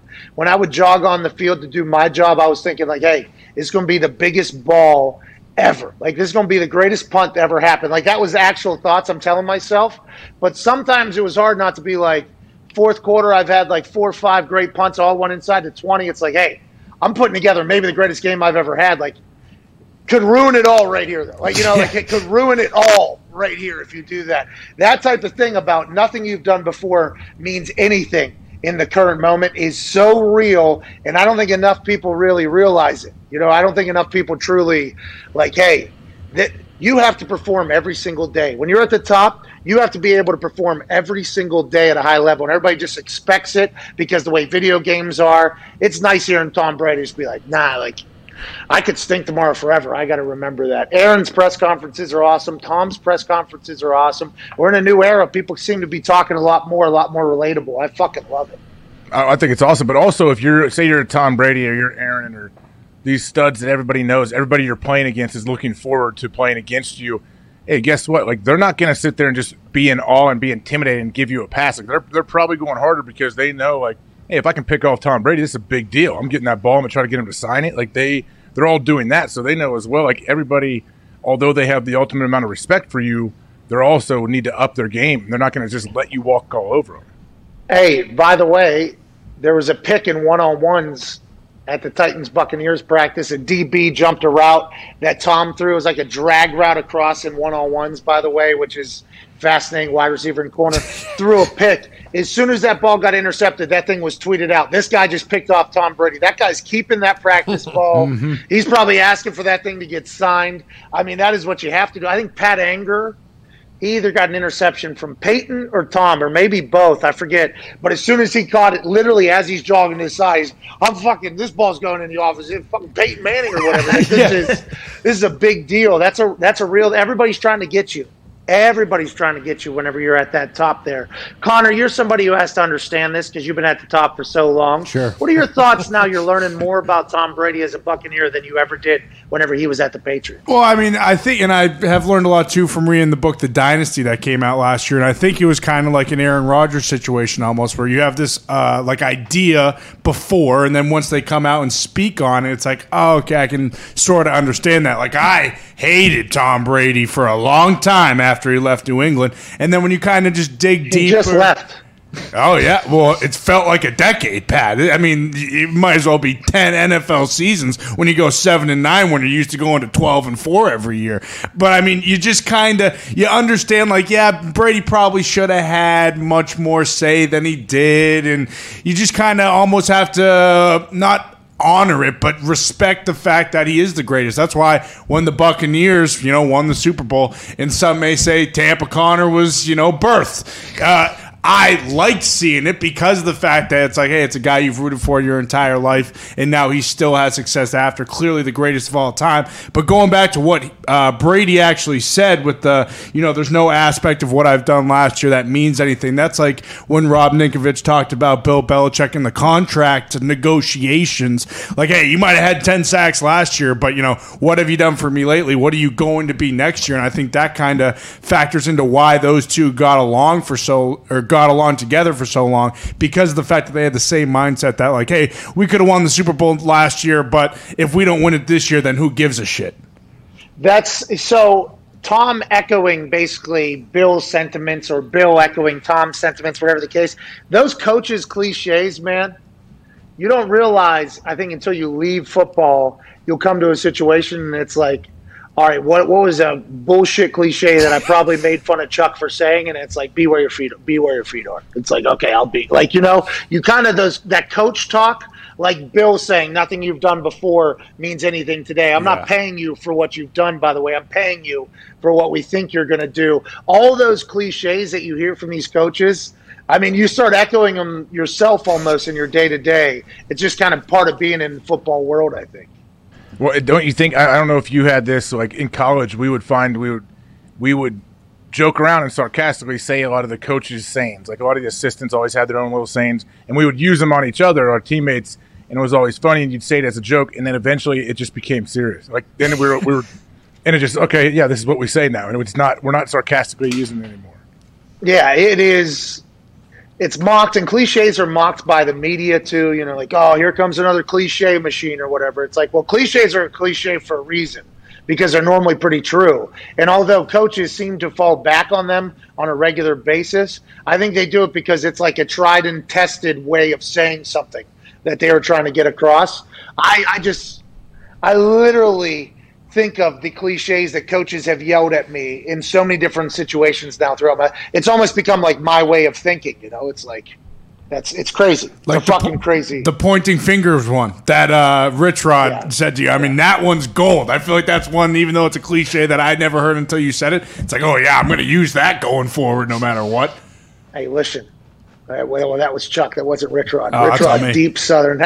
No, I'm saying my accent. Hey, every time you point a finger, there's three fingers pointing back at you, fucking asshole. I'm like, I guess you're okay. So I got to do that. I fucking love it. Hey, it's funny though. Oh, Does Rich Rod know he's funny? Days and days. What's up? Does he know it? Does he know that he's funny, Pat? Rich Rod? Yeah.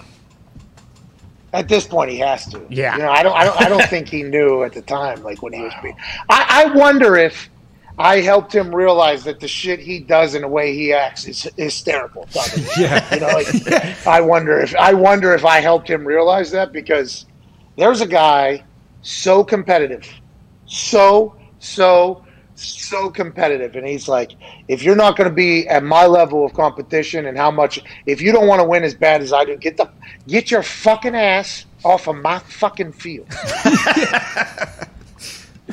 You know, it's like crazy. It's crazy. I would assume did he coach his assistants hard too? He seems like one of those guys. So one of my friends, I won't say his name, you know, because he told me the story and I don't want anybody to get angry about it, but one of my friends who was a teammate and a roommate of mine in college, had red hair. He just kind of dialed it in there pretty tightly. He wanted to be an assistant coach at Arizona whenever he went out there, because he loved his defensive coordinator who was coaching out there. He blew out both of his shoulders. He's a really good middle linebacker, big, 6'3", 6'4", could move, very athletic, was academic All-American, genius. I think he has like 4 degrees, from a farm, hardworking guy. He could handle just about any drug too, which made me like him a lot. You know, he was fucking awesome guy, like incredible guy. Thought he would have been great in the NFL, gets injured, and you know, so he goes down the coaching thing, goes into coaching. He's coaching now at Rich Rod's, you know, leadership. He's now under Coach Rod's, you know, umbrella. And we all told him, like, yeah, it's a wild move. You're going in there on a day-to-day or whatever. I guess a situation occurred where on the sideline, Reed was either calling in signals or something for the linebackers, and he was standing on the thick paint, you know, on the sideline. And Rich was pacing back and forth, I guess, you know. And I guess one of his rules is you can't be in front of like, you know, like, hey, you better be behind. So I guess there was a scene, and this was not told to me by Reed. It was told to me by another coach, but I had to ask Reed about it. It was Reed, by the way. His name's Reed. So he's standing there giving signals, and I guess people could see that Reed saw Coach Rod. Okay, so he knew Coach Rod was potentially pacing his way. Rich Rod knew that he saw him as well. So it was Rich was coming down, seeing, I think, if Reed would back up or whatever, as you know, so that Rich Rod could do whatever. And Reed, I guess, did not back down. Reed stood his ground, you know, and there was a little bit of a stare off, I guess, that happened on the sideline. And then he kind of walked away. And I guess everybody thought there was potentially going to be a full-blown fist fight between Reed and Rich Rod on the sideline. But I guess Rich actually respected it. Allegedly, Rich respected it, but I don't know exactly what it's like to be his coach. But I assume there is a lot of accountability. There's a lot of, you know, hey, you better be here 20 to 25 minutes before this fucking meeting's supposed to start, or I will run your ass all out of this town. Yeah, he is. He plays no fucking games. That guy. He might have changed. I don't know, but what a wild time to be alive. Hey, Pat. Yeah, buddy. You guys were talking about earlier with fights between the Bucks and the Titans. Well, practice has just been called between the Rams and the Raiders because of too many fights today. Ooh. Okay, so the Rams and Raiders decide it's time to bail from their joint practice here on this beautiful Thursday. Fascinating thing to me is the Rams complimented the Raiders. They said, hey, this ain't like the 2019 Raiders team that we practiced with. This team looks like they're a little bit more bought in. They believe, they're confident. Then somebody else said they've taken on the characteristics of their coach, John Gruden. So although we from the outside looking in at the Raiders organization have a lot of questions, especially with the amount of people that are quitting and getting cut, and then the turnover, and what is John like, what is he not like? They got 10 years to get this right. Is Derek Carr the guy? I mean, there's a lot of questions looking in. The Rams say from being within the building with them in these joint practices in practice, they look like a completely different team than they did, and it's in a good way. But that does not mean we can just fucking fight every other goddamn time. Enough with the fight, and we'll practice alone, is what they said over there, AJ Hawk. Well, don't you think that Raiders, like John Gruden and Raiders fans, should feel pretty good about the Rams complimenting them, saying, hey, they're kind of taking on the persona of their head coach, John Gruden. I mean, Gruden, I'm sure, is absolutely juiced to hear this. And he has Hunter Renfrow talking to the media, declaring how good he is and going against Jalen and everything. Like, Hunter Renfrow, I've never heard the guy speak. He's a great player, though. Like, is he going to start talking now? I love it. Okay, I don't know if John Gruden sent Hunter Renfrow out there to talk shit on Jalen. And I don't know, by the way, if Hunter Renfrow was talking shit on Jalen, but this is something that, and I'm happy he you was brought that up. complimenting Jalen. He was complimenting, saying, hey, if I can beat him, I can beat anybody. Like, Jalen's the best. Like, he's that good. So this is what I think happened. Okay, so at practice, believe it or not, guys on the field, they don't have their phones. You know what I mean? So, like, guys that are actually at practice in a training camp, they have no idea what's potentially going viral at any given moment by any fan in the stand that would potentially film something, record something, any media member. For instance, I'm assuming Hunter Renfrow had no idea that he was viral for beating Jalen Ramsey in a rep. He probably went into that press conference, and maybe the PR person told him, like, hey, you're currently going viral for beating Jalen Ramsey in a rep or whatever. But in my eyes, he went in there, and somebody goes, hey, the whole internet's real excited about you beating Jalen, blah, blah, blah. So I think maybe he was even taken back. It was like, yeah, maybe he beat me too, he said. It was like one of those entire things. And then Jalen saw the internet overreacting to a training camp rep in practice getting beat. Y'all funny, he said, basically, get the hell out of here. Y'all enjoy your day, though, okay, because I know who I am. Even the haters, I still hope you enjoy your day and go make some money. I can't believe that y'all, in quotes, believe half the BS that people say for clicks. Y'all got to know at this point and do better than that, LOL. It's all love. I ain't going to pop my shit, but I just know I'm really the chosen one out here. Thank you, God. Because he loses in a rep in practice, the internet goes viral for it, and now Hunter's got to answer questions. Jalen speaking up for himself. But that's what happens when you're the guy, and that's what happens when people are interested in your life.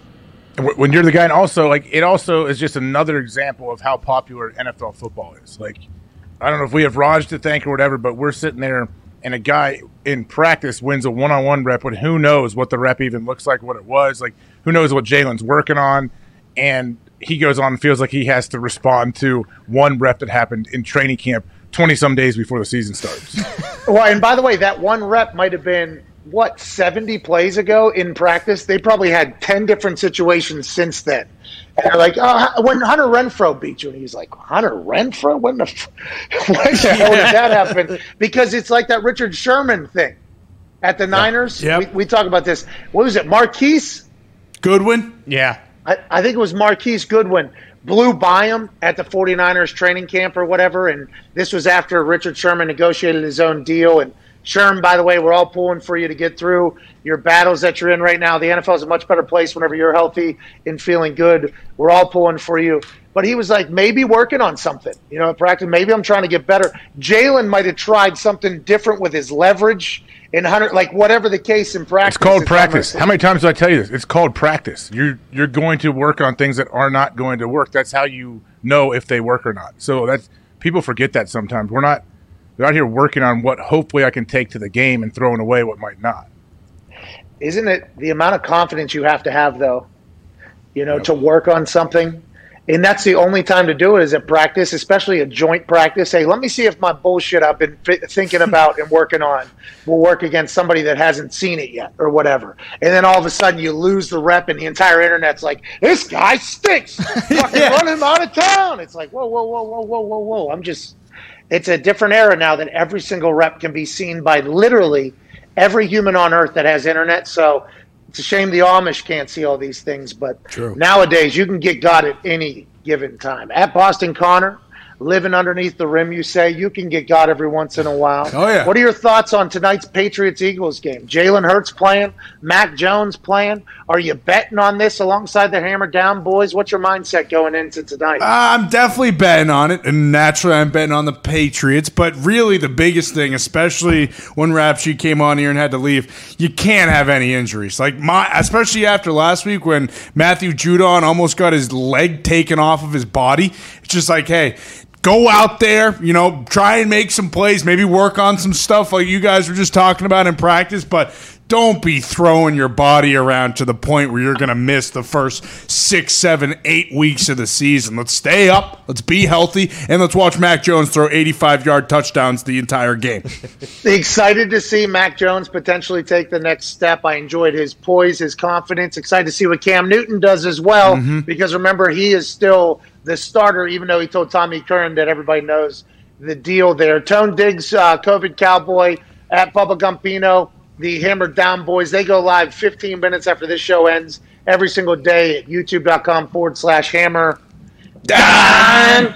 Diggs, Gumpy, what's the play tonight on this preseason game? Do you guys know anything? Are we making any safe bets? The under is always in play, huh? Yeah, I'm morally obligated to take the under after it going 14-2 last weekend. Total being 38. I am a little worried. The Eagles were one of the only 2 games to go over last weekend. And against the Steelers, they let Dewey Haskins go 16 of 22, Mason go 8 of 9, and then Dobbs go 5 of 6. So I'm a little worried about the Eagles' defense. So I might sprinkle potential -1 Patriots as well. Ooh. But I was worried because I was listening to a press conference. I think it was a press conference, and Sirianni guaranteed that he would win his next football game. So I am slightly concerned about that. He actually did that? I might have been in here. Yeah, might have been time. Might have been deep fake. could have been deep fake. I'm not sure, but that's the only worry there. At Papa Gumpy, no. Gumpy, the hottest gambler on earth. Are you betting on this preseason game, or are you just sticking with baseball because that's where the hot stick's been? No, I'm going to take the Patriots money line. I feel like Mac Jones is going to play a lot again tonight. I don't know what's going on with the Eagles. They say Jalen Hurts is looking good, but besides that, I just see the Patriots winning this one. Hell yeah. Hammer Down, boys. No stone unturned. That's why you guys have such great bets and odds and records and numbers. We appreciate you doing that.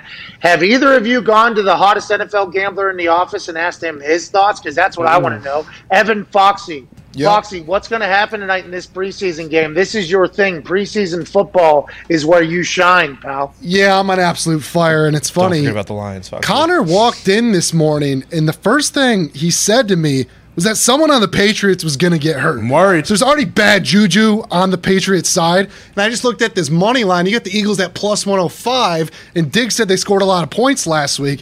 You got to hammer Eagles money line tonight. I think that is an absolute lock. I said they gave up a lot. Thank you, Gumpy, is that what you're doing? No, I'm on Patriots. Thank you, Fox. I appreciate that. Yeah. You're saying that the Fade Foxy train still plays. It's got to come back at some point, Pat. He We already can't cursed let it the run Lions. forever. He already cursed the Lions in game 1 of MCDC's career. Oh, so true. Hey, Anthony Lynn needs to. Yes, he does. Tighten up. I went into one of our linebackers' houses my rookie year in the NFL to potentially take off to the clouds with a teammate or four. And there was a football offense for dummies book there that this linebacker read, and it helped him, decipher what plays were coming. And this said linebacker is one of the most electrifying humans that I have ever heard in my entire life. I think Foxy has read that book. I think Foxy is now our sharp when it comes to football. Let's go. Thank you, Pat. You've always had my back. And it cost me. Yep. Yeah, it did. It did. It cost me a lot of money, but it feels like you're putting preseason parlays together, Foxy. Yep. I mean, you're fucking crushing it right now. Eagles tonight. Let's go. All right, we'll bet on the Eagles. The Eagles-Steelers game is on right now on the TV behind me here, NFL Network. I've been watching the punting and the plays. Joe, sweet feet, quick feet. Flacca. Oh, footsteps? Joey Footsteps. Joey Footsteps is currently in right now. He's probably going to see a lot of action, huh, tonight? Yeah, I would assume so. But personally, I'll take Cam and number 50 practice squad versus Footsteps and Hurts, I think. Hell yeah.